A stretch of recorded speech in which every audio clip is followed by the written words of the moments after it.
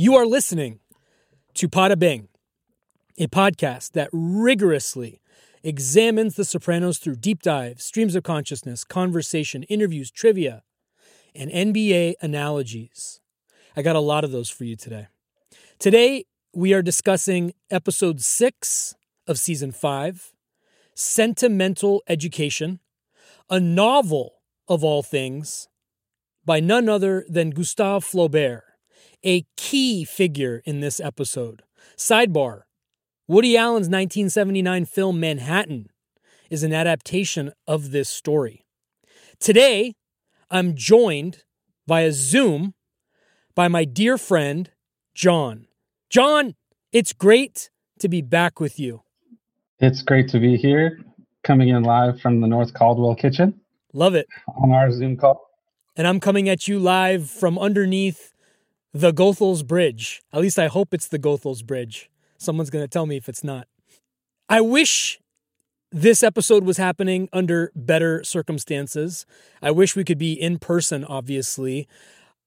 Locally and globally, things are pretty crazy right now. How are you holding up? I'm doing well. Just trying to stay distracted with keeping up with cleaning around the house, organizing, watching a lot of Netflix episodes, and my Fortnite has been improving too. Your what's been improving? My Fortnite game. Oh, nice. What have you been watching? Like, what are the one or two things that you've been really into? The new FX on Hulu show called Devs. Yeah. Really good. Dave on FX on Hulu has been really good. I just watched a Spanish horror sci-fi film on Netflix last night called The Platform. Sort of this dystopian sci-fi thriller that is very appropriate for the times. And I've caught up on all the good ones like Contagion, Outbreak, World War Z. I'm fully prepared for the apocalypse now. Yeah, I think more or less all of us are. What's been the biggest challenge for you so far?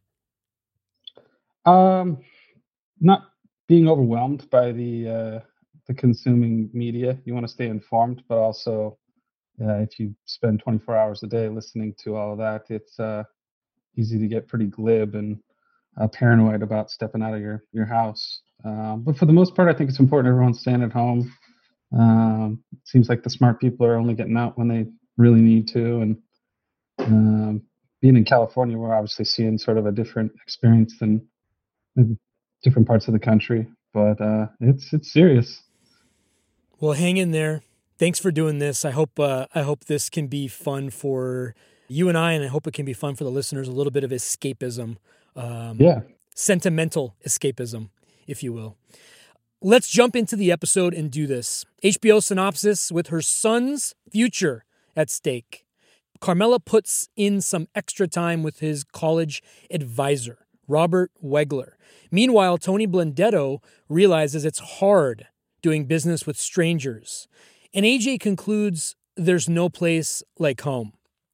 I think a lot of us right now, John, are thinking there's a lot of places besides home right now.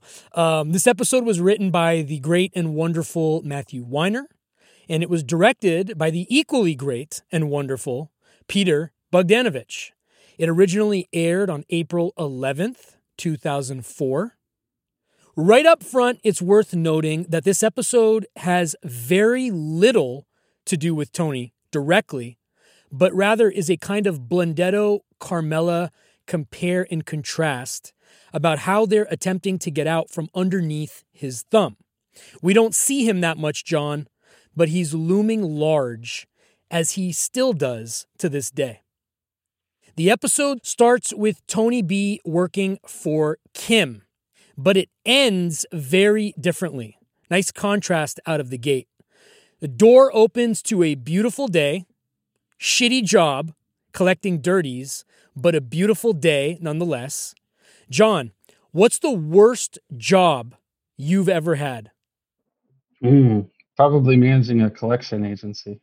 Managing a collection agency. Yeah, I was really good at it. My nickname was the Tin Man, but certainly not something that you enjoyed talking about at cocktail parties. Was said collection agency connected, if you know what I mean? Oh, it may have very well been. We got investigated many a times, and uh, it was a scrupulous one that preyed on payday loan people. So people Ah. that are already hard up on their luck, and I would call from an attorney's office, and my name was Evan Stone, and I had a very important legal document that needed to be signed and paid quickly. Uh, but it was horrible. I was preying on people's grandmothers on Christmas Eve. It was a short-lived job, but it made me a better salesperson. Well, every job is a learning experience, right? That's what they It say. certainly is.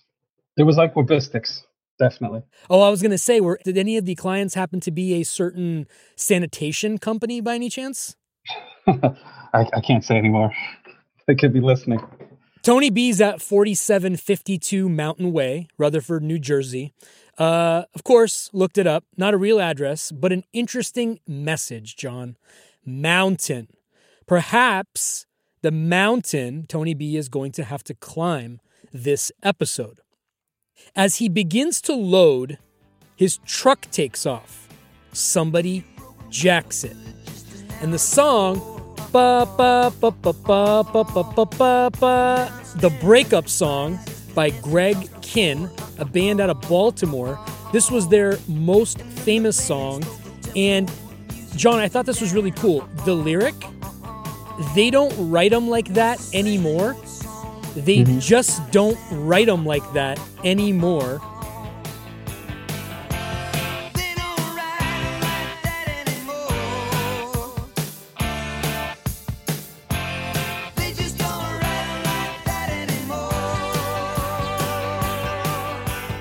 Is exactly what I think about everything since The Sopranos. Absolutely. It's definitely a big wink. John, has your car ever been stolen? No, thankfully, no. He falls, Tony B, that is, falls and badly scrapes his knee and lower leg. The Foley on that sound effect was piercing. Check your ear for blood every time. And the special effects on that leg, too. Some good makeup. Or maybe it was method. Maybe he actually fell. You know what? It's Steve Buscemi, so anything's possible. Yeah. Cut to Tony B limping up to punch out. I don't forget you professional criminal. Let me ask you something. He pulls open a drawer to expose a gun, which is particularly hilarious. If it were a Western, it might be akin to a guy flashing what's behind the inside of his vest almost. The contrast between immigrant small business owners and ex-cons was also interesting. The commonality in the prejudice in that only certain jobs or ways to make ends meet are available to them.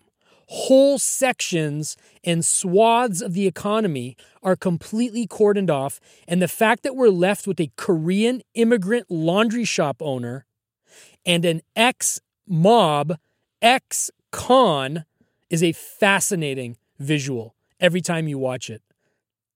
He'd never have hired Tony B, he says, if he didn't need Tony Soprano for the unions. Also fascinating, given that Kim was so savvy enough to link up with Tony to control his workforce. But part of me always wondered, was it voluntary? You think Tony got to him first? Or did Kim set this up like a boss, like the boss that he is? That's a good question. I think Tony's got his territory, and probably through some other tertiary story we didn't hear about, they linked up and saw this as an opportunity to have a place where he can have his crew work legitimately, or probably even launder money through. I like what you said, actually. That makes sense, more sense to me now, that Tony needs a place to park people. What a better place to launder money than a laundromat? Yes. Breaking Bad over here. Well, that was a car wash, but car washes and laundromats. I think Saul was a proponent of laundromats, right? Well, the big lab that they had underground was underneath a laundromat because There you they go. could get away with the chemical purchases and the ventilation systems. I never hire you if I don't need Tony Soprano for union. Not for him. I show you the fucking window. Did you catch Autopsy's great insight about this being Kim's malaprop? That what he meant to say maybe was, I'll show you the door? I love that malaprops supersede race and religion and sex in this show. Nobody is immune. Nobody is immune from malaprop. Yeah. Cut to Tony and AJ. They're having breakfast. What have you been eating for breakfast during quarantine, John? I'm on a healthy regimen of avocado toast. I've been doing that. I broke out the Spam and educated Elizabeth on apocalypse meat. What's to educate, man? I don't It's think not a people staple? believe that meat should be in a can, but it can, and it's delicious. Well, they're eating Raisin Bran. The family size Raisin Bran was empty. That was a subtle but nice touch. Tony offers his remains, and we learn that there's no juice either. John, I don't know about you, but I have been drinking extra orange juice with extra pulp lately in a mythical quest to boost my immunity from whatever has taken over our planet. How do you feel about orange juice right now? And have you been doing the same? I've been drinking orange juice as well with extra tequila to help combat the COVID-19. Tequila sunrises and Baileys and coffee for the first week. But I'll probably have to go back to reality after this. Have you been day drinking, John? Yes. Yes, I have. Sounds like a good idea. If I didn't have kids and if I wasn't forced to be their primary educator right now too, on top of everything else, I probably would day drink myself. They exchange barbs. Tony grabs him by the neck and picks a fight. I always saw this as Tony testing. He wants to see what his kid is made of. And good timing too, right? Because Christopher, as we've seen, has turned out to be a bit of a lame duck.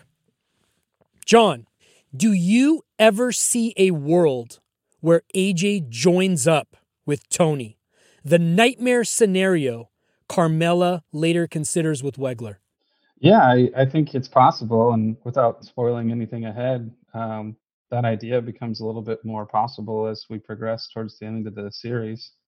AJ's looking for direction. He's not the smartest kid, not the sharpest knife in the drawer, but I think in the back of his head, Tony's in his own way trying to figure out a path for AJ, whether it be his path or Meadows' path. AJ shows impulse control by going back to his breakfast. Then Tony grabs his bowl and throws the contents down the drain, right? He's bullying his own son, and he's satisfied. There's a role reversal happening, right? Like AJ looks like the adult here and Tony the kid. John, if you were AJ, who would you rather be quarantined up with? Tony or Carm? Tony for sure. At that age, you want the longest leash possible, and AJ just needs to learn a few fucking manners and maybe give a list to the grocery store lady, and he'd be fine and be able to hang out with his boys late at night. I'd ride with Carm, man. Home cooked food, that ziti, clean house, laundry. Yeah. Cut to Carm getting ready for something. Is it a date, perhaps? The background song is, I've searched everywhere just to find someone. That's a song called The Angels, and it's by the Crests. Then we see Carm in her wonderful outfit. She's there to see Wegler. He's called her in because of AJ's midterm report from Fisk, the English teacher. What was your English teacher's name, by the way? Shout out to Mr. Tracy. There's also talk of suspiciously cogent writing on AJ's part. He's accused of cheating, which comes full circle in a moment. John, I think you've said this before on the podcast or privately. Have you ever bought a paper and pulled an AJ? No, the opposite. I sold a semester's worth of speeches in a speech class to a gentleman. So you're a profiteer of this racket. I excelled in public speaking, so I thought I'd challenge myself with twice the amount of work. Carm has a great line. He spent almost an entire Saturday afternoon at the library, to which I always think takes a little more than that. Almost is the operative word in that line that makes it hilarious. He almost spent. So he didn't spend an entire afternoon. He almost spent part of an afternoon. That's the bar. That's the bar that AJ has, it's just too funny.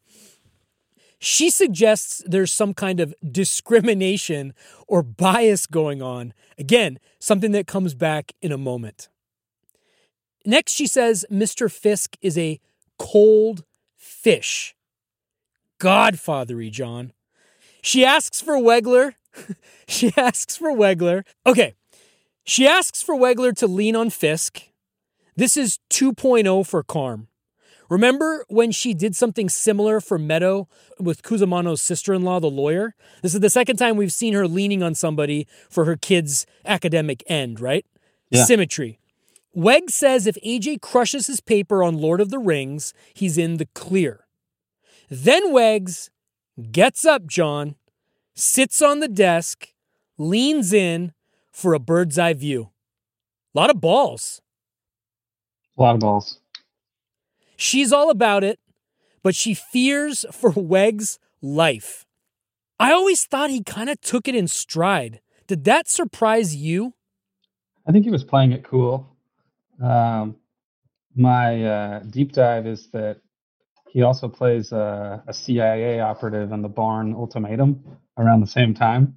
So maybe he's not just that guy. Maybe he's somebody else. So Wegler was in the Bourne Ultimatum around the same time as this movie? Yeah, I think he's a CIA operative and isn't scared by Tony Soprano. Interesting. Art imitating life over here. Okay. Cut to a dinner. Tony B's house. He's studying. We meet Gwen, not Gwen Stefani, a woman he met on the internet in the can. How do those relationships fare statistically, I wonder? He posted an ad. Remember those, John? Remember ads? Chris gets philosophical. Other people's definitions of you, sometimes they're more about making themselves feel better. You got to define yourself. Keep your eye on the tiger, man. John, Tony Robbins over here. Can't help myself. I'm sorry. You got to laugh, man. You got to laugh at what's going on right now. So I'm just going to laugh a little extra.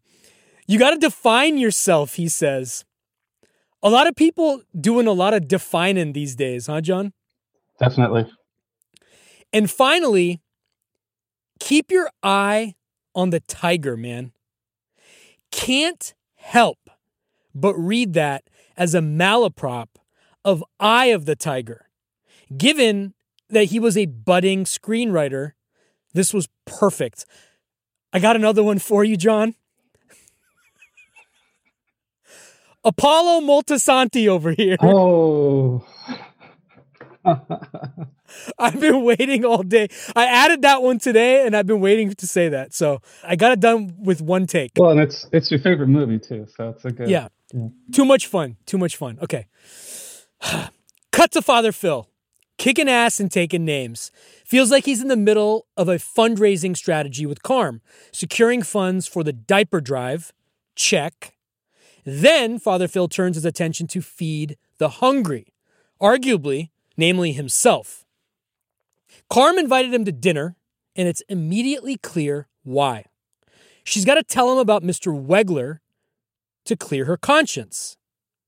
She tells him that she thought he was gay, and that reminded her of Father Intintola. And Phil's stoic face, by the way, his reactions this whole entire episode were on another level. No words, just face. She says he's an intellectual. That makes him smile. He says they should bring tea into the conversation as well. Carm thinks he's coming off as hostile. What the fuck does tea have to do with any of this? I'm not. Perhaps that's your sin talking. This is none of Tony's business. Then she goes on to say, why am I the only one held to any kind of a standard? Send the papal nuncio to Tony, which basically refers to an official delegate of the Pope.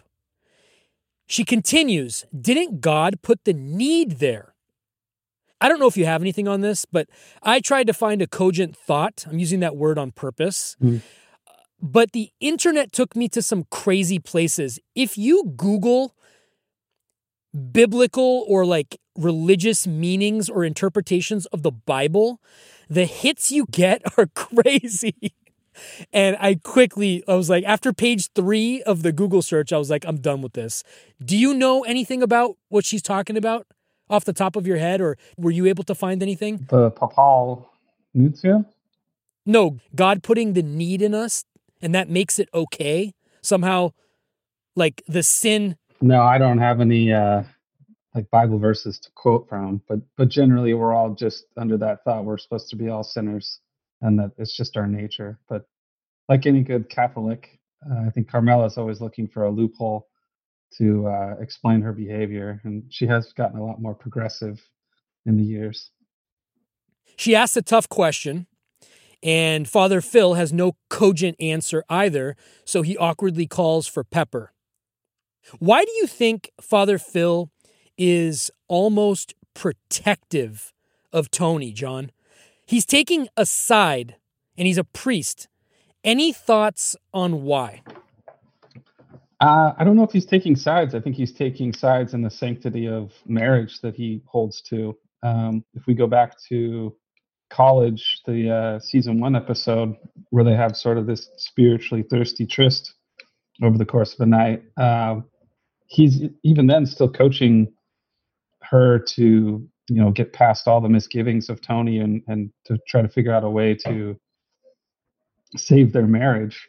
I think he's just not as close with her now as he was because of the way that she was with him. But he kind of is just reading the playbook of a typical priest, in my opinion, with a little bit of disdain and personal vendetta against Carmela. But there was a lot of undertones in the conversation. He was saying a lot of things by not saying anything to her about what she wanted to hear. You don't think he's a little jealous of the other guy? I think he's like Carmela had it on the nose. I don't think he ever had intentions to sleep with her or any of his parishioners. I think he lives off of just that flirtation and that intimacy that he has with some of these women. I don't think he'd actually take it any further than that, because then it would go against all of his beliefs and obligations. Cut to Tony B making new flashcards. Endomorph is on one of the flashcards, and that relates to a certain body type. Big boned, stores fat easily. Coincidence, John? Speaking of 98 flashcards, Kim refers to him as you. Kim says he thinks his cousin in Northside, not the North Side, but in Northside, is behind the truck hijack. Kim's cousins. There's a spinoff, John. Yep. He's inquiring about what Tony B wants to do next. Something about a small sauna. Tony B sees the vision. Says he'll pipe in a little Keith Jarrett, the jazz and classical pianist, who, by the way, played on several Miles Davis albums. Fun fact about Keith Jarrett. He lives in Oxford Township, New Jersey. Kim shares his story. Guy gets nostalgic over here. Came from Korea with shoes and his uncle's address. Worse than prison, he says. By the way, we haven't given a shout out to the line, "Why you puck me like this?" "Why you puck me like this" is one of the all-time. It's one of the all-time lines. Oh, by the way, speaking of prison, I forgot. You were talking about stuff that you watched. I just rewatched Shawshank Redemption. You've seen that, right? Good one. Holds up, man. It's one of the highest rated movies on IMDb. Holds up so well. I watched the whole thing, it felt like when it was over, it felt like 15 minutes had passed. It's like a Michael Jordan playoff game. You can watch it anytime. It only took 30 minutes, Nick. Anyway, from Kim's own personal Shawshank, now he's Jasu Sunga, the boss. He's even wearing shirts like one, John. Asian Alan Stewart over here. Kim offers to stake him the money for the storefront. Always reminds me of that old Hemingway saying, John. I don't know if you've heard it. The best way to know if you can trust somebody is to trust them. He tells Tony B that he has a travel agency in West Caldwell. Shit business. 3-year lease. John, if they were shit businesses then, imagine the state of travel agencies now. How long is it going to take you personally to feel good about flying again after this? Oh, I'm going to Vegas as soon as they lift the ban for sure.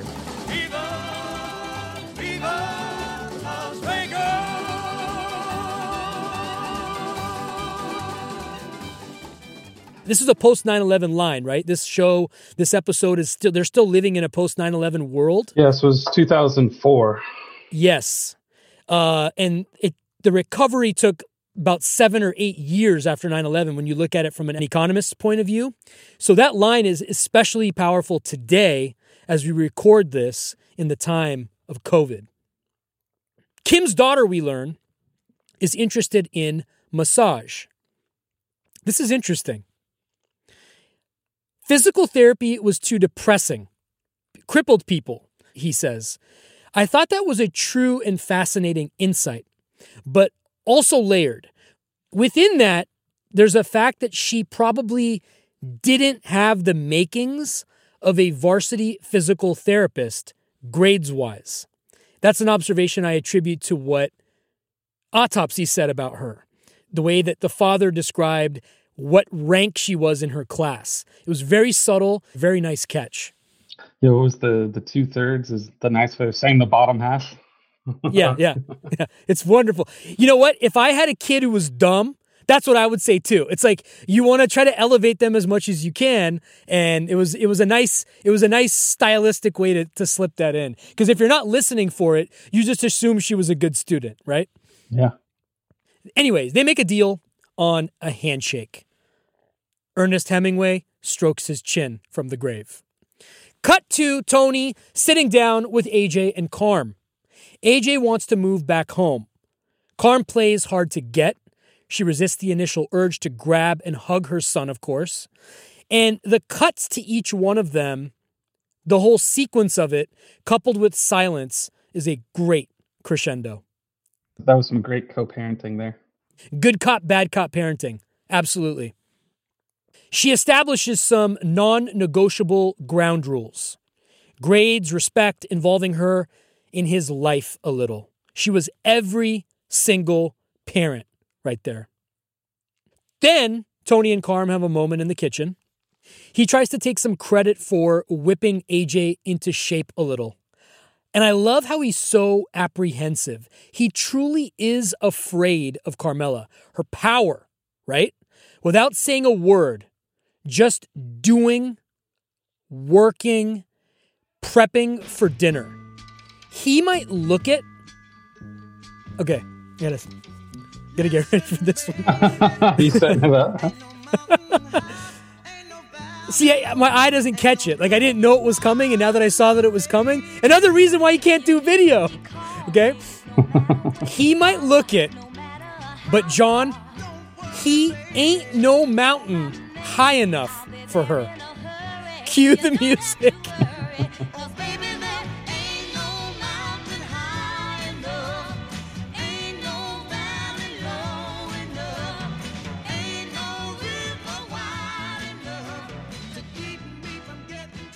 That joke just slowed down my internet connection.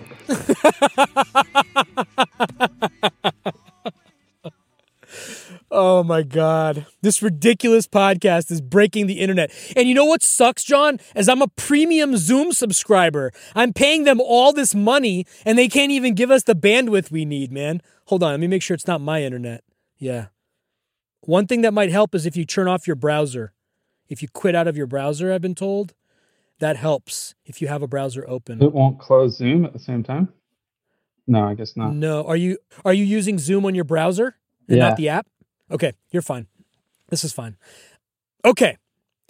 Cut to Vito quizzing Tony B. Christopher. Oh, fucking study hall again. Paulie inquires about his Tupperware. I know the feeling, Paulie. John, the time that we're in is a perfect episode to spend a little extra time with Paulie. Would Paulie order delivery during the pandemic? No. Paulie actually was years ahead of us. I received an article sent to me yesterday talking about the dangers of bacteria and COVID-19 staying in your shoes. So what was it, 2002? Paulie was talking about bacteria and viruses migrating from the sole up. Changing the color of your shoe. Yeah. Chris again. Fucking Siddhartha over here now. Fear knocked at the door. Faith answered. There was no one there. Basically means if we have faith, we have no need to fear, right? I don't know what's going on with Chris, but it's safe to say he managed to get the drip on some quotations book somewhere, maybe from his rehab center. Chris is astonished that Tony B can find the time to do what he's doing. He says to call their guy Jimmy Curran if his parole officer is breathing down his neck. He's a supervisor. We've heard this name before, John. He's the guy that took care of Feach at the end, remember? Everything kind of comes back. Peter Bogdanovich is really kind of going back here. Obviously, he didn't write the episode, but this episode is filled with a bunch of Easter eggs from episodes past, and it's kind of cool to see that, especially if you've been paying all this attention. Yeah, we definitely know now how Feach got set up. Yeah, absolutely. It was an inside job, man.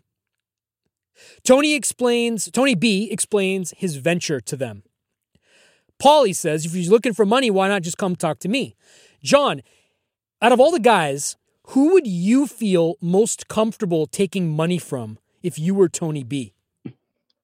And what are the choices? The choices of the guys and the crew, man. Oh, not any one of them. But if you're Tony B and you got to take from one of them, who's the guy you're going to go to? I mean, if you're going to get shaken down, you got to go to the top because everyone else is going to pay up to the top. So you'd go to the boss. That way there's no middleman shaking you. I agree. Yeah. I like that. I agree. I would go to Tony too. And plus you could flex that personal relationship a little bit maybe. And I guess if, for self-interest, you want Tony to be involved in it so that if there is an issue, you're fucking with the boss's money too. Good point. Tony B continues, this self-owned business shit is like a religion to these people. Whenever I hear that, I always say out to myself, there's a reason. And it largely has to do with options, right? When they immigrate here, there's not a lot of jobs that are waiting for them. So it's no wonder that they take on these small businesses in these communities and they kind of create their own little villages around it. It is kind of a wonderful, beautiful ecosystem without getting into politics. But when you think about immigration and immigrants and these little pockets we have in all these major cities and centers around the world, it largely does function because of these entrepreneurial immigrants that say, you know what, you're not going to give me a job, so I'm going to make my own. I'm going to create my own. And it is a beautiful thing. The American dream. And I love that the Sopranos sort of diagrammed that for us when they didn't really have to. Well, I mean, they even go back and say that that's what the Italians had to do. Yeah, 100%. Every immigrant population, more or less, when you come here, you're not really wanted, right? So you got to get in where you fit in. Tony B continues and says that Kim sees something in him. It's a beautiful moment, John. Cut to Chris's face, which says, I wish someone saw something in me. Profound Tony B enters the fray. In some ways, he says, the whole prison thing is not that different from being an immigrant. And this is interesting, right? Because he starts off on one side with Kim, and as we'll see, he ends up on a completely different side, which I want to ask you about when we get there. John, everybody is talking all enlightened this episode. And then we get Paulie. Word to the wise. Remember Pearl Harbor. This is stratospheric comedy. Wrong race, irrelevant, and out of context. But consistently Polly. Cut to Wegler and Carm getting into his car. Last ones in the restaurant. John, you ever shut a place down? Quite frequently, yes. I like to, Quite frequently. up until recent times, but yeah, I like Mr. like to Engaged support, over here. My local businesses. Awkward car scene. She seems like she's doing this for her kid, right? Obviously, we know what's coming, but there's no way she would be in the car with this guy if there wasn't an agenda, right? I think it's a little bit of dinner and dessert. I mean, she's got to be attracted to the guy. It's not solely just for AJ. Like, she's not Sally Field in Forrest Gump banging the admissions guy to get Forrest into a better school. It's more of a cake and eat it too. Whenever possible, we got to incorporate Tom Hanks, right? Yeah. I hope By the way, well. If it wasn't for him, I don't think we would be flattening the curve. I don't think he gets enough credit for announcing when he did and doing what he did. Agreed? It's a strange world we live in when someone like him gets sick. It humanizes everybody and makes people more concerned all of a sudden. It's sad but necessary for I think celebrities to show that we're not invincible. So Carmela in the car.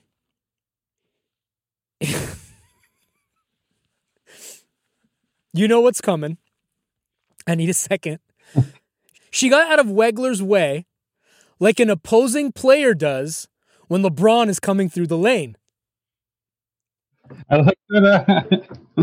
I like that you're like a guy who would never be able to do stand-up because you start laughing at your own jokes before the punchline. This is so good. There's a reason why I do podcasts only. 1,000%, man. Look, it's hard enough to write the thing, and then it's really hard to have the confidence to even say the goddamn thing. But if you laugh at your own jokes, it kind of defeats the whole purpose, right? So dimes. Okay. Modern Library's first edition, he says. Modern Library he's referencing is a book publishing imprint. They're not defunct. I looked them up. They still exist. I think they're under one of the bigger umbrellas now. He says she looks beautiful in this light, John. And did this remind you of what I'm about to say? It's kind of a throwback to Tony and Svetlana. Only this guy didn't drop the Greta Garbo exclamation point. No, I never thought about that. Do you see the parallel, though? Yeah, and Carmela's got 2 legs. Oh!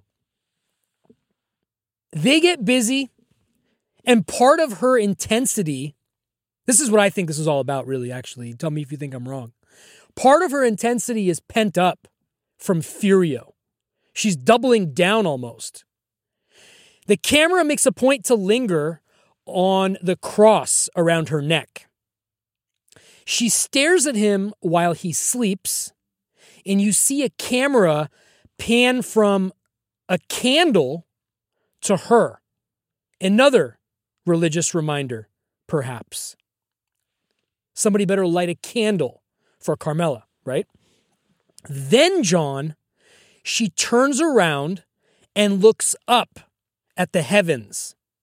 A third religious reference. In the bathroom, she stumbles across the book, The Letters of Abelard and Heloise, which Wegler tells us is a classic story. 12th century scholar falls in love with an underage student, gets her pregnant. Her uncle, a church figurehead, has him castrated. He becomes a monk, she becomes a nun, but their love, John, burns on through these letters. John, couldn't this have been Furio and Carmela, they could have been pen pals. A modern-day Abelard and Heloise. What happened? Make for a good Netflix special, for sure. Not coincidentally, notice, not coincidentally, she lands on a page in the book that reads, "My inseparable companion." Again, can't help but think of Furio. And John? She's got a B on her art. Oh, man. That was a good one. Like her relationship with Furio, the timing of the toilet flush is layered and loaded. This relationship is DTD, down the drain. Then she smiles at herself in the mirror. Why did she smile at herself? I think she's crossed that barrier that she thought she couldn't before. You know, it's empowering, I suppose. She's taking control of, or what she thinks is taking control of her life. And one of the major arching themes that you touched on in the beginning is that this is a big monumental step away from Tony. The act alone takes a lot of balls. Yeah. To do what she did, to quote the boss. Did we also mention this is the first nude scene for Carmel? Did you confirm that? I just assumed it was always a body double. It probably was. We need to confirm with Edie Falco. By the way, sidebar, I'm all caught up on Shark Tank thanks to this pandemic. Which episodes did you work on when you were working on that show? The last half of this most recent season, 11. Okay, so the one with Maria Sharapova? Yeah, I was there on that episode. I didn't get a lot of play or chance to physically watch a lot of the pitches because obviously you're doing a lot of different things. But okay, I just thought of it. I started watching Brain Games, the Nat Geo show, the first one I was on, and that's been interesting to watch, like from the other side. Your kids might like it. It's pretty educational.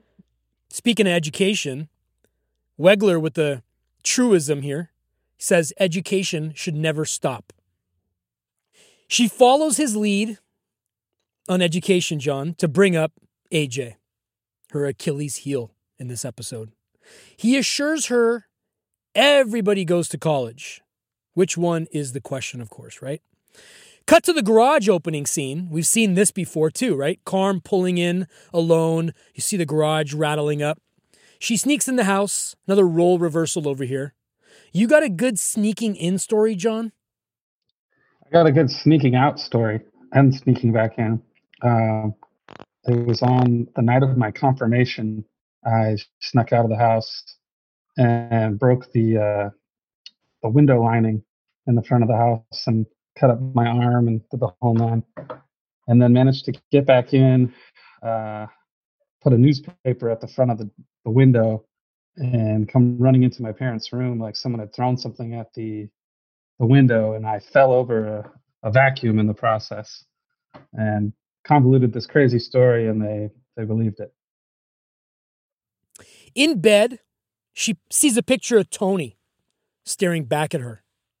He caught a big one with AJ once, and again, this is something we've seen before too in season 1. The close-up of him prompts her to get a gun. Another throwback to season 1. John, are you surprised that she hid the key in a not-so-hidden jar on the kitchen island at all? No. The jar right behind you, actually, that I'm looking at? Oh, no, it's not uncommon to least conspicuous places. Yeah, but I feel like it's right in plain, like right there. As a parent, I would try to be more secretive about it, but it just sort of struck me as odd. I'm only looking at that through parents' lenses, though. Otherwise, yeah, whatever. I think in this house, though, too, you've got grenades and AK-47s and false columns in the house. So you think the kids know, right? Do the kids know? Absolutely. If Tony's a responsible gun owner, his kids probably know how to use them too. You think Carm has ever fired a gun before? Oh yeah. You think Tony taught her? Yeah, I'm sure they did growing up, or prior to. I mean, was it episode one? Carmela's holding an AK-47. You don't, come running out of your backyard to shoot someone with it unless you know what you're doing with it. I think Hugh might have taught her. That's possible too. Might have said, hey, Mel, come outside. I want to show you something. This is a Beretta. That's right. He does get the shotgun for his birthday. Anything significant about her putting the gun under Tony's pillow? She's sleeping next to a loaded gun. She infers to Wegler about how dangerous it is that they're together. And like we said, Wegler doesn't seem to consider it, but I think she's compensating because she's equally, if not more, scared of what Tony would do to her if she found out, or if he found out that she was sleeping with someone. And who's in more danger if Tony finds out? Wegler or Carmela? I think all parties involved, but Carmela, I think, after the rush of the excitement of doing all that, felt more of the fear of and paranoia of could had somebody follow her or know that what she was doing. All things that are possible, which self-preservation on her end was maybe I need a gun under my pillow now. I thought this was a nice metaphor, right? She's sleeping next to a loaded gun. In a way, she's sleeping with Tony. Tony's a loaded gun. Just a subtle thing, just putting it on the table. Danger and security all at the same time. Yeah. Yeah. Danger and security all at the same time. Beautifully said. Cut to Tony B taking his massage boards. He looks uncertain. Then the waiting room for results. Complains they take so long. John, the bar exam takes months to find out. This guy had to wait a few minutes. Funny distinction. MCATs too. Most exams you have to wait a long time to get the results. He passed, we learn. But no actual score, which is something that drives me fucking crazy. I always wondered why they do that. Can't the test taker who's paid the money and done the studying, can't they get their damn score? Like, what's the harm? Are you with me? I don't know. I feel like if you barely passed the bar and that was like a known thing, then it's like Jobs asking about your GPA. Wouldn't you just prefer that you told them you got the degree? I see what you're saying. You're looking at it from a protection point of view. Like, yeah, like if you passed it by 1 point and the person next to you passed it by like 19 points, they're gonna be the guy who gets the job over you. But I bet you if you took a poll, a lot of people would like to know how they did. I actually don't care anymore. Long gone. But, as a parent, if my kid's taking an exam, I'd love to know what his result is. Especially if I'm putting in all the fucking work helping him study like Carmela. Cut to Carmela in confession. She doesn't waste a second. Actually, it took her a month, but who's counting? Father Inton told his face when she tells him. The judgment. Again, he's a priest. He's breaking all the rules here. He's breaking his oath, John. He's judging. She's remorseful, but also says she feels like Maria in West Side Story. Walking on a cloud, she says. A little note on Maria from West Side Story, John. She falls for a guy named Tony. Father Intintola says he can't absolve her of a sin she's going to continue to commit.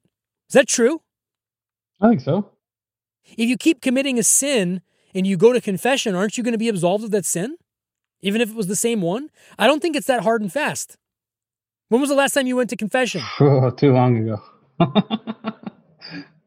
I don't know. I think it's up for interpretation. A priest is an interesting position. The confession thing generally, when I was younger, was I've been mean to my sister, and or you were looking for a few things just to say that you did bad, and you were thrown out there with a few Hail Marys and an Our Father.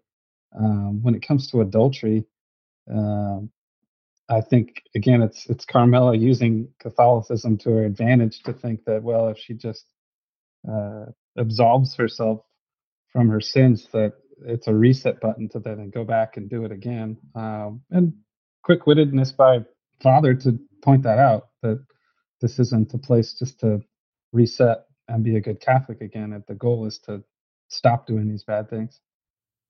Part of it for me also goes back to this latent jealousy that I think he's harboring. If he can't have Carmela, he doesn't want someone else to be able to have her besides her husband. You know, it's subtle, but I feel like it's there. And the nice thing about the writing and the nice thing about the show and the nice thing about the acting is that it could be. It could also not be. But they've left it there for you to ponder, for us to ponder all these decades later during a global pandemic, no less. He instructs her to do something nice for Tony. Pray for him, at the very least. Then mic drops her by sliding closed the screen on her. Boss move, very beautiful piece of writing. Was that him walking past her a moment later? I'll have to go back and look. It's possible. Cut to the exterior of Tony B's new establishment, next to a dog groomer. Great Tony joke. Plus, you got the dog groomer next door in case your Korean friend wants some lunch. You know, they really do eat dogs. I mean, not all of them, but I asked him. Oh, Jesus Christ. Serious question. Have you ever eaten dog? No, I've eaten some strange things in China. I ate what do you call that? Caterpillar cocoon, and some other strange fish. Had snail. No dog. Were you near Wuhan? I was not too far in the general scheme of things. I was a little bit more northeast from Wuhan. But yeah, crazy to think a year ago around this time I was out there. Tony B's talking about his setup. Mentioned something called Rolfing, a type of massage. Characterized by some, John, and Paulie would clearly fall into this category, as satanic black magic. Sick shit. They talk to each other in between electrical cables hanging from the ceiling and tied off. That's symbolic, man. Shit's about to blow up. Vibes of little nooses all around them. That's what I saw. That's what I thought. I know. How twisted and fucked am I, right? I don't know. But something makes you pause if you look at it carefully enough. I thought of Eugene Pontecorvo. That's all I'll say. Tony B goes on to talk about $30 hand cream while looking at a fountain with koi in it. Guy's got it all mapped out, man. That's my whole problem with this episode. He's got it all mapped out. You got a koi guy, John, by the way? I feel like everybody needs to have a koi guy. Are you my koi guy? Funny enough, the guy that I wrote speeches for, the cool guy. Nice. By the way, koi are not cheap, by the way. I don't know if you knew this. Good ones go for like $3,000. Today's prices. I feel like there'd be a good money laundering job too. You could, mark up the price of a koi. It has to do with scarcity, right? I'm saying like washing money, like you sell somebody a koi for 10 grand, but it was only 5, and you. Oh, gotcha. You flip the other. Yeah. You hide the difference. You mask it. Look at you. Look at you. I'm trying to figure out other ways to make money around here. While we're Apocalyptic hustle over here, man. I got a question about one of your other businesses coming up, so I'm going to save it for then. Enter Kim's daughter, Amanda. Actor, by the way, who was also in the card counting movie 21. Remember that? It's tough watching Kevin Spacey movies now, but yes. Yes. Well, I was going to say that Lawrence Fishburne was the casino muscle in that movie. What a great casting. Morpheus, cracking skulls. Chris walks in and makes Tony's joke about the dog groomer too. Only this time Amanda hears it and appears to take it in stride. Chris and Amanda check each other out. Think you could put in a word with number one daughter there? For what?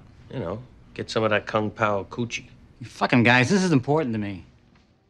Kung Pao is a label for Chinese food, not Korean food. But what are you going to do, John? Racist malaprops.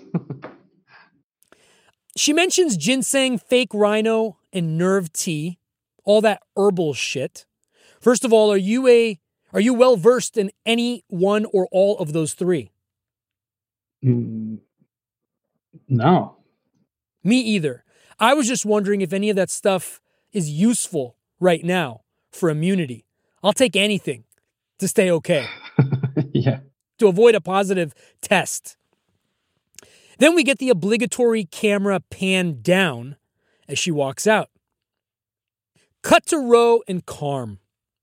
From unwholesome, we go to wholesome, right? Ro and Carm. She's much more relaxed about Carm being with Wegler than she was about Furio, right? This is a contrast that we've seen in her. Sneaking around is half the fun, Carmela says, which speaks to your point about why she smiled at herself in the mirror, right? Like, you have a secret, she says. And I wondered about the actual psychology of this. It's an interesting thought. Like, you know, what is better? Like, what do we derive more joy from? The actual pleasure of something or the illicit pursuit of that pleasure? Which makes us chase it more? It's an interesting question to think about. AJ walks in as she starts to dish the scoop, and Carm and AJ exchange in a banter that makes Ro cry. Obviously, this has to do with Jackie Jr. Rest in peace.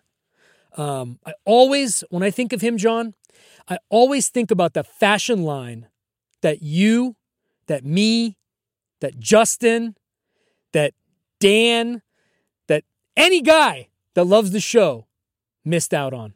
Could have been some fucking fashion line. Like Hugo Boss. Cut to Tony B and his girlfriend. Forgot her name. I actually got her name. What was interesting about her is that she has been on Sesame Street for the last 30 years. She has credits. Her name in the show is Gwen.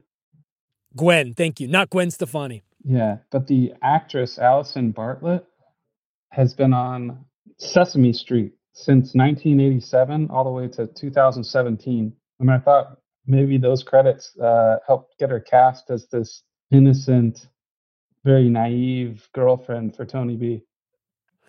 Interesting, because I saw it as exact opposite, but let's save it. But nice catch. Thank you. I didn't even think to check on her because I was so enthralled with finding Gwen Stefani references, of which I failed miserably. So I just gave up.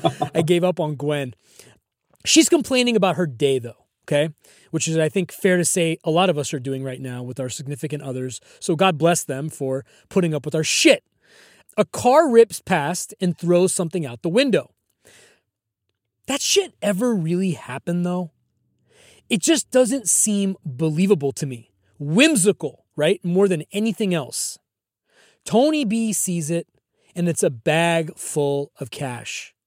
She thinks it's a fetus, which reminds me of Tony's line to Ralphie. What sick fuck, John? Yeah. It's cash and drugs. He says he's going to buy her a ring. She says he's the sweetest man. Okay? John. He's going to use stolen money to buy her a ring. To clarify, That is too rich. It's found money. He did not steal the money. How thoughtful of him, though, man. There's a little bit of chatter online, and I'm a big believer in this theory too, that this was big, one big long play for Tony Soprano to get his cousin back into things by having somebody drive by, toss 12 grand out, and then have him lose it all because he knows he's gonna not spend it well, and then be forced to be back into the life that Tony probably needs him for. So I've heard that, and I'm with you, and I want you to argue in favor of it, but assume he never got the 12 grand. He would have still proceeded with Kim. Everything was on track. So why would that be the setup? Well, it's what this character kind of dissolves in a single episode, and that's my only big issue with this, because I felt like there should have been Kim. more of an arc with Tony B and Kim, but for the sake of telling the story, they did it all in one thing.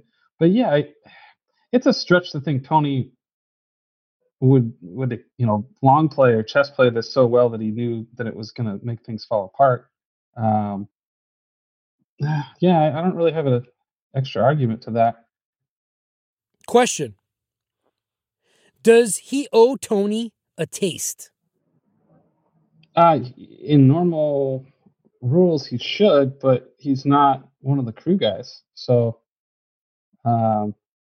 another maybe point to why Tony never even asks for a taste, because this was Tony's taste to him. If you were Tony B, would you have given Tony a taste? If I was Tony B, I wouldn't have told anyone about it. That was the first mistake. And probably held on to it in case things didn't work out, or in case there's a pandemic and you need some cash flow for your business? Probably, because we all know rub and tugs aren't essential businesses to stay open right now. I guarantee you after this thing is over, every motherfucker is going to be saying, I need 9 months cash in case there's another pandemic. And it's something that we've never said in our entire lifetimes.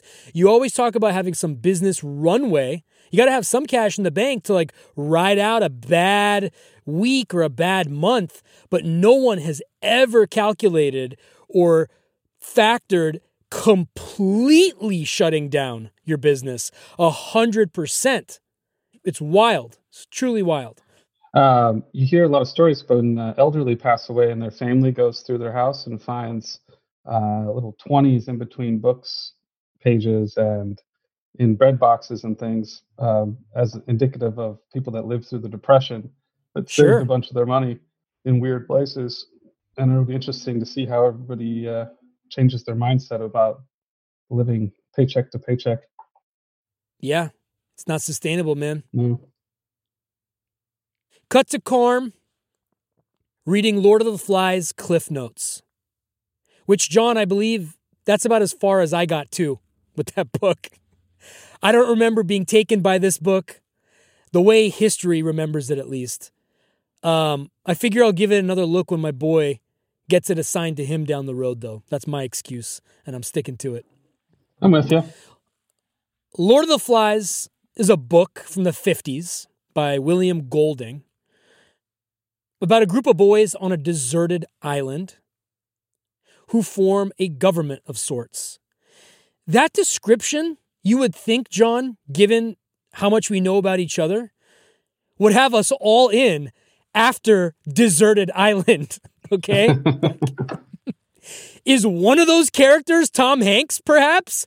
Count me in. But it that just never did it for me. The book is like a description for every Sopranos episode, too. There's a little bit of detail that's left out. Ah, interesting. Carmela's Piggy reference. Piggy is one of the central characters in the book. But her saying intellectual over the physical feels like an overt comparison between Wegler and Tony. While she's reading this, AJ's passed out. Once again, another subtle writing note, oblivious to his mother's activities. First with Furio, now with Wegler. Over at the club, Paulie's breaking Tony B's balls about the $12K he found. How many guys you got to jerk off to make that? Love it. Tony B gives it right back, by the way. Fair to say, John, that Tony B is the best return server, if you will, to use a tennis analogy, of any ball breaking. He can give it back better than anybody. Yeah, he definitely has a razor tongue, and he's witty as all hell. It's interesting to me that he is able to get away with it. It's like maybe on the level of like Artie, that Tony B's a little bit untouchable. The way he speaks to some of these guys, even Tony, makes me uncomfortable. Come back to that point. Hold on to it. Him being a little bit invincible, I think it plays into my problem at the very end of this episode. Cut to Carm and Wegler at another restaurant. Intimate conversation, laughs, sharing a dessert. When I watched this in preparation to sit down with you again, I was reminded back to the video of your proposal dinner, and I kind of felt the vibe of that restaurant in this scene. Cut to her peeling a cucumber in the kitchen. There's nothing phallic about that at all, John. Not at all. Tony shows up behind her, frightens her. Also something we've seen before in Whitecaps. She's on planet infatuation, right? Tony hands her an A+ paper from some girl, or in this case, John, in this case, perhaps, that AJ left behind at his place. Tony inquires, I love this. This is such a fucking detail. So much of a detail that I just spat across my whole screen. And I have to wipe it off. Tony inquires about Carmela's leftover duck. John, Tony's wife consumed duck. What's the meaning? What's the message behind that? It's too fucked up even for me to think about. I don't know. I can't believe I didn't catch that reference too. You didn't catch it? Okay, good. No. So then you can follow along with me here. All right. Yeah. Wegler calls. He's reading Cold Mountain. Again, the fucking mountains. She plays it cool. Like she's done this 1,000 times, actually. The way she handles him on the phone, it's as if she's done this before. It's not her first rodeo. Contrast that to when she said to Wegler, I've never done this before. It's interesting. It's just an interesting little thing. She can play like she has, but she's never done it. Makes you kind of wonder sometimes. Anyway, meanwhile, Tony's crushing that leftover duck. How far, John, we've come from the pilot to now. From cultivating a duck family to consuming one. I don't know what they're saying. It could very likely be coincidental, but all I'm saying to you and all I'm saying out there to the world is that Tony mentions Carmela's duck. Okay? He makes a point to say the word duck, which obviously should trigger something in your brain. Then he's not taken aback by the fact that she ate a duck, and instead he consumes it himself. There is something to be said for all of that. I don't have the slightest idea what, but I just want to make it known. And if you have a thought, and if listeners have a thought, send it to me. There is something extremely primal and familial and even sexual about this, okay? If this got a chance to be in Melfi's office, all I'm saying is that Melfi would have had a fucking field day, John. We'll never know. Her surmise of all this originally was Tony was upset about it because it was losing his children or a change in his life. Like the ducks were symbolic of his kids, right? Partially, yeah. So at this point, with the challenge with AJ, it's like they're both co-parenting and eating. I don't know. That's weird. No, maybe to keep them from getting too far, you have to consume them. Consume them. Yeah. Oh, they are kind of consumed in his life, and they're consumed. Let's see, we're working through this. We're working through it, man. This is healthy. This is what it's all about. Yeah. Anyway, Wegler wants dinner and a little night swimming. Night swimming deserves a quiet night.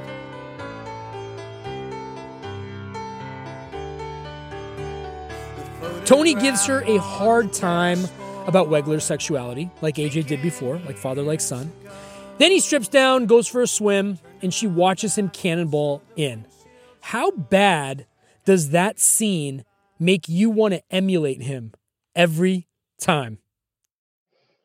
Every time. Last place I lived at when I was a bachelor was in Hermosa Beach, and we had one of the few places that had a pool. And we called them pool jumps. After every night, we'd come home and jump straight into the pool just for the sake of jumping in. It's when you've got one, you want to jump in it all the time. Cut to a card game. Not going well.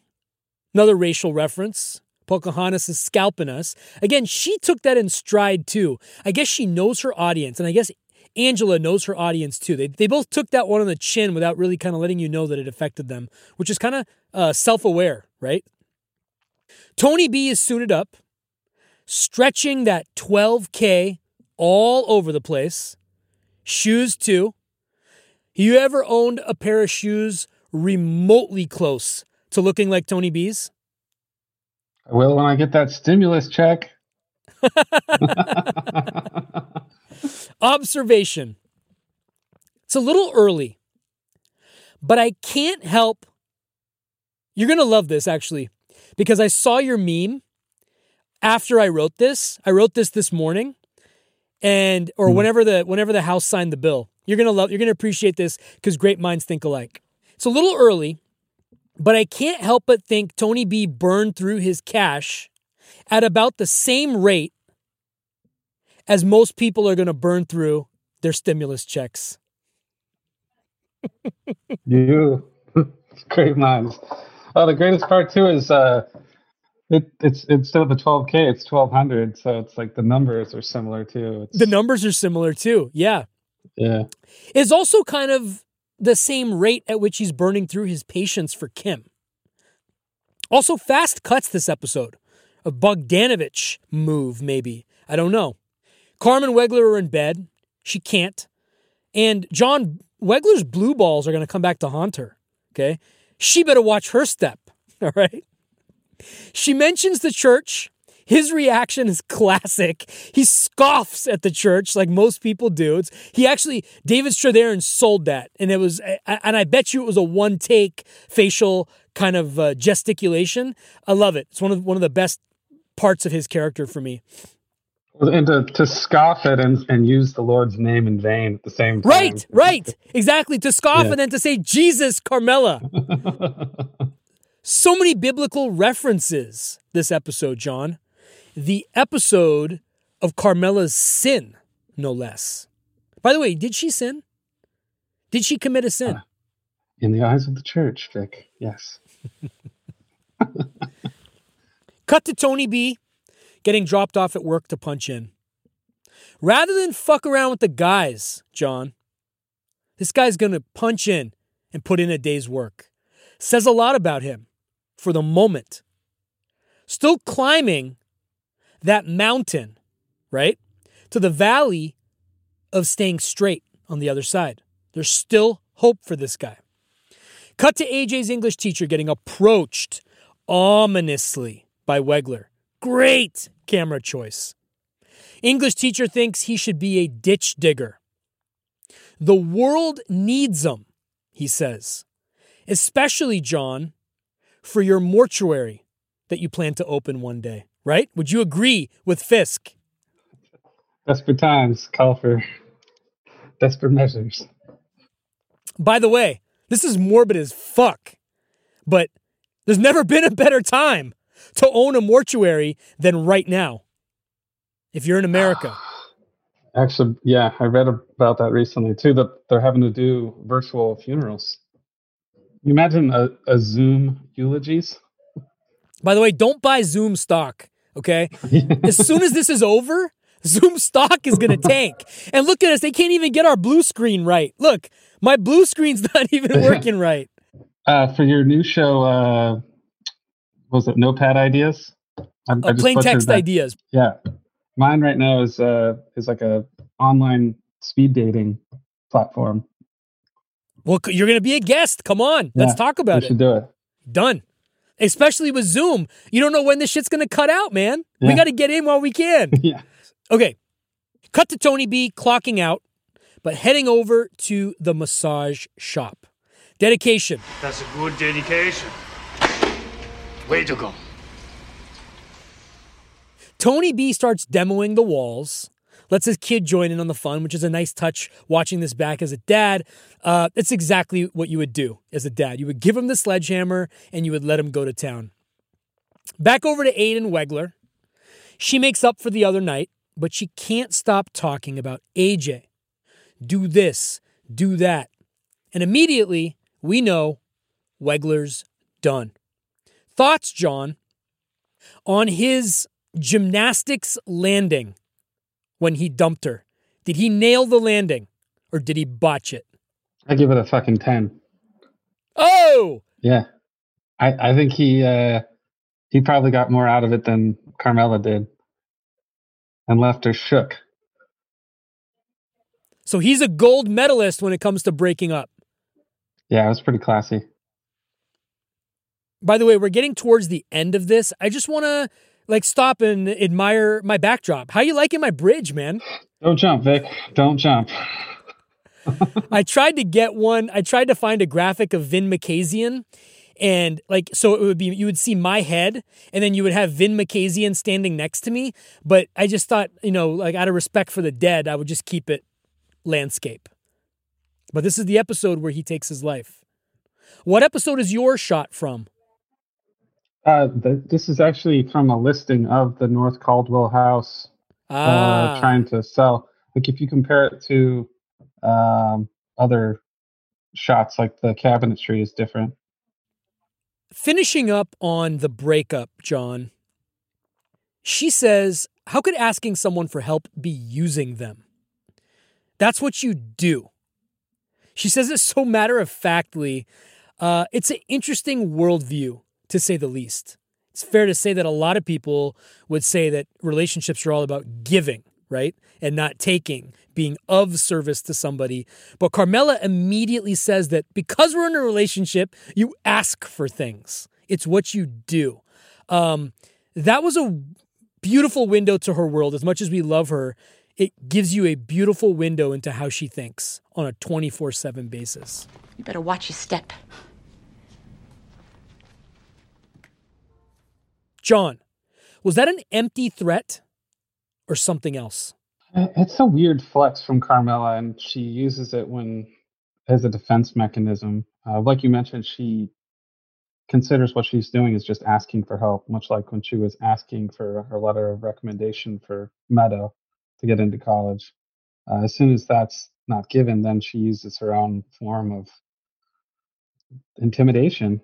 I don't know. I think a defense mechanism for her from getting dumped was to make him think that he had something coming for it. Cut to another card game. This time Mitchell Burgess is playing. Iowa Burgess. Likely a reference to his Iowa days. Now, Iowa Burgess is, John, a fucking Western that needs to happen. Tony B, we learn, has 400 left out of his 12K. John, again, that's how much will be left after this stimulus package is spent. Cut to the sequence of the underslept Tony B working the laundry job in his custom shoes, struggling, moody, irritable. Then working at the massage spot later. He's painting, Mr. Miyagi style over here. And we thought Daniel-san did a bad job. So good. His girlfriend calls, not Gwen Stefani. The Salamanca fabric massage chairs, we learn, were delivered to the house instead of the studio. I've always thought that's actually a kind of a hard thing to fuck up, but we'll just leave it at that. We'll assume that his shipping and billing addresses got switched, okay? He's just not used to the details, the fucking details. Not used to the details. Well, he's an entrepreneur, right? He's got to be on top of this shit. Mm. Like the cash tossed from the car, this too was kind of out of nowhere, John. She turns on him on a dime. From the most amazing guy, right, at the beginning, with the ring, the stolen money ring, to sick and tired of fucking whining and complaining. The bipolarity. John, she's like Draymond Green when he plays against LeBron James. She regrets him getting out of prison. That's a wildly profound statement, man. I just don't get it. Then she says, I'm sick and I'm evil. Fucking Twilight Zone over here. And now even more so because you said that she got, on the strength of this landed her on Sesame Street. How do you go from I'm sick and evil to Sesame Street? Explain that path for me. Well, no, she was on Sesame Street since 1987. She plays the same reoccurring person. It's really strange. But I think anybody with these pen pal jailhouse loves have to have a certain personality to them, that they're looking for the best in someone. And maybe there's some truth into her, aspiring to have him back in jail because their relationship was probably a lot more sincere and through letters and calm and collected and a softer side of Tony. And now he's out in the real world having a tough time and she's not getting the same experience. Beautifully said. And it doesn't help that he hasn't gotten her a ring yet. He's blown almost all of the $12K and he's not coming home every night because he's drinking. Yeah, playing cards. That could get you in trouble real quick. Kim walks in. He's friendly, but immediately senses Tony B's off. He's a boss after all, John. Shit's natural to him, right? The famous West Caldwell exchange flips him the fuck out. Roll tape, because it never gets old. Huck, you go to plumber.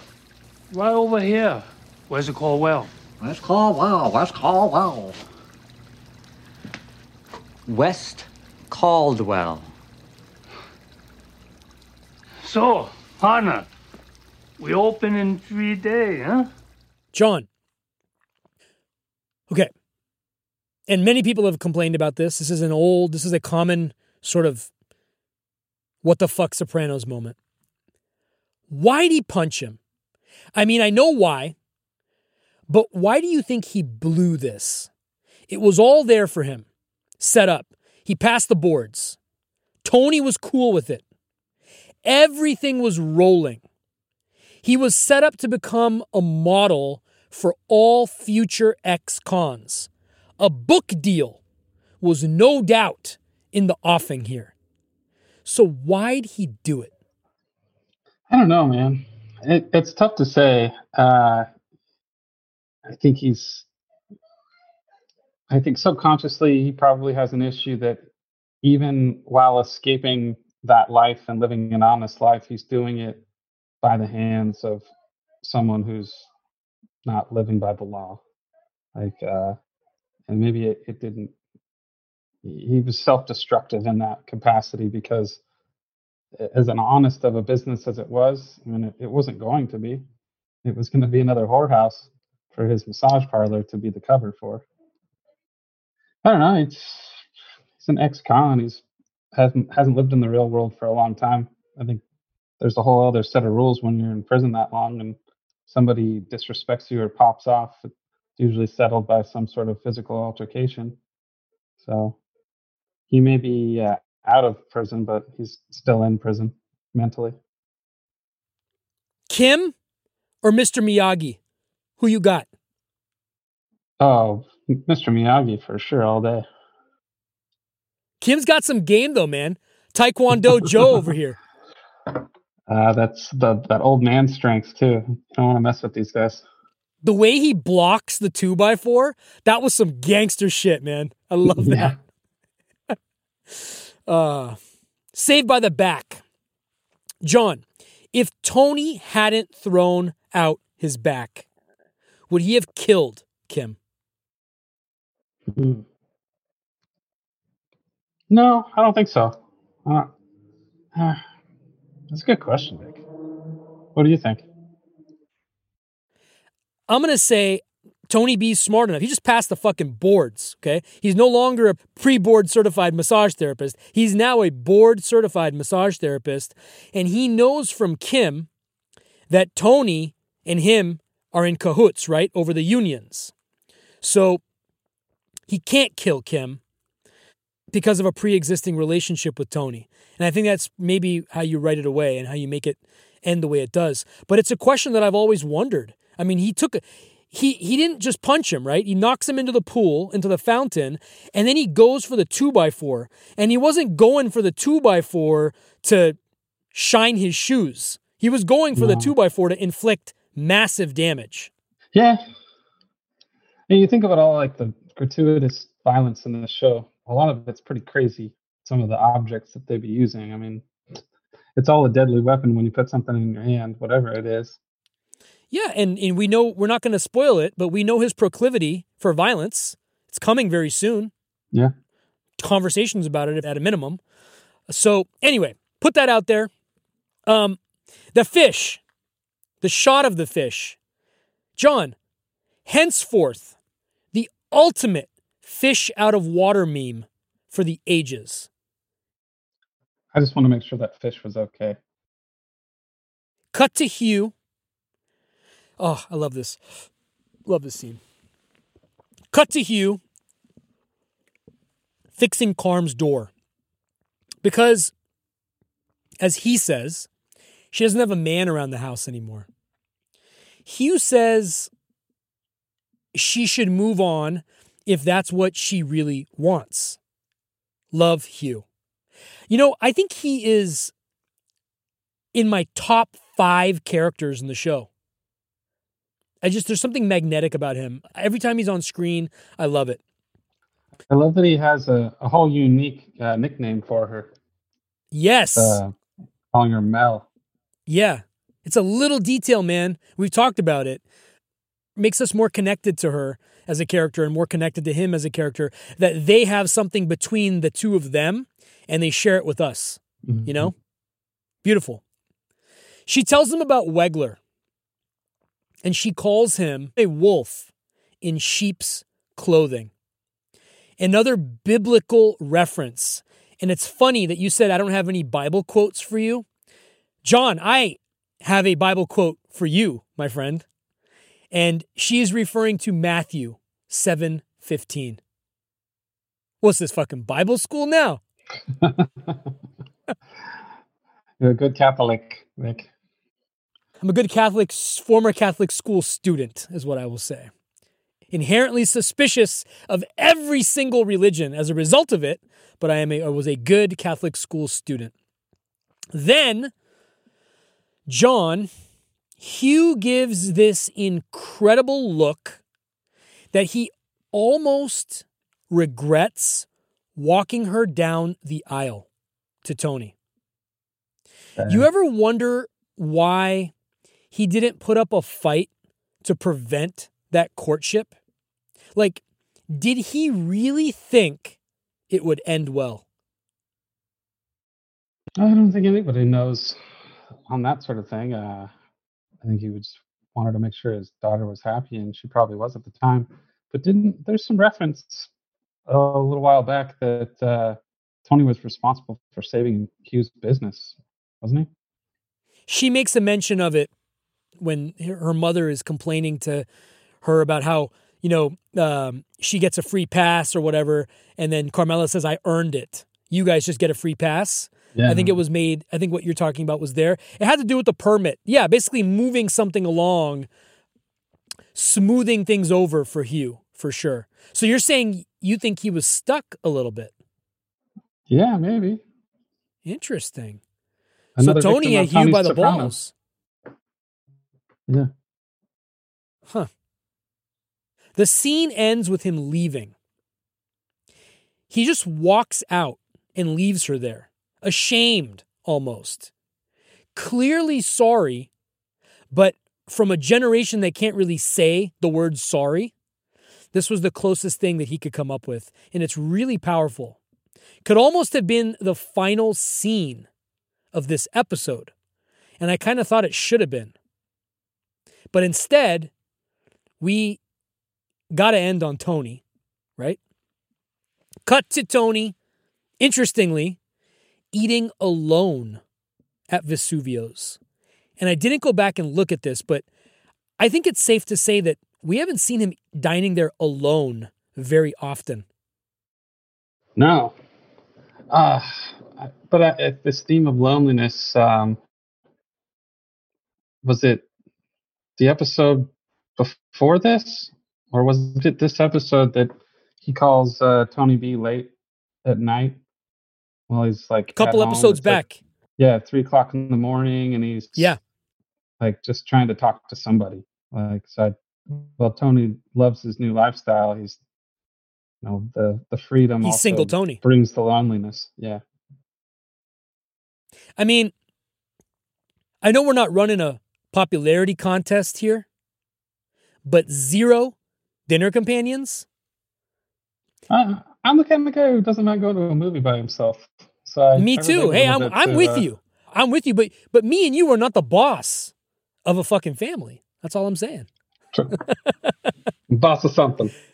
Boss is something. Yeah, I'm the boss of getting my ass handed to me when I'm done with this because I'm over by 7 minutes, but it's okay. We're okay. We're having fun and we're coming to the end here. I promised Katie 4 o'clock. I promise. And I'm 7 minutes over. I got Elizabeth quarantined in the bedroom and not happy with. Well, they're both troopers. Give her a big hug for me. I wish her well, and I wish her family and your family well too during this crisis because it's crazy and it's affecting a lot of people a lot of different ways. So I'm thinking about you guys. Yeah, so right back at you. I'm just thankful we have a platform and a relationship like this, so where we can try to make a little out of some other people's lives during this time. Yeah, absolutely. Okay, so Tony B comes over, finishing things up here. Tony B comes over. Of course, he wants in. Fucking revelation over here. He's kind of bracing, though. He knows there's going to be a cost for his delay, for his playing hard to get, so to speak. Stole that from Shawshank Redemption. Orders a vodka rocks and a cushion, which I think is something a lot of us would order right now for the landing that we're about to embark upon in a few weeks, months, days here. But John, he hands the attendant cash. Did you ever find that odd? Like, why are you paying before the meal's over kind of a thing? It was strange. Was strange, right? Yeah. Nervous is what it is. But Tony, our Tony, seems happy. Equal part genuine, equal part sinister. Thank you, John. Thank you, Vic. Obviously, it's a little irregular around the margins to use the episode title, but I think we got through it. You were an amazing partner as always. Thank you. Thank you for making me laugh on your page. It's been a beacon of light during this time. And again, like I said a few minutes ago, man, I wish you the best. And I can't wait to see you when we get on the other side of this thing. You too, brother. Keep in touch. Stay safe. All right. Take care, pal.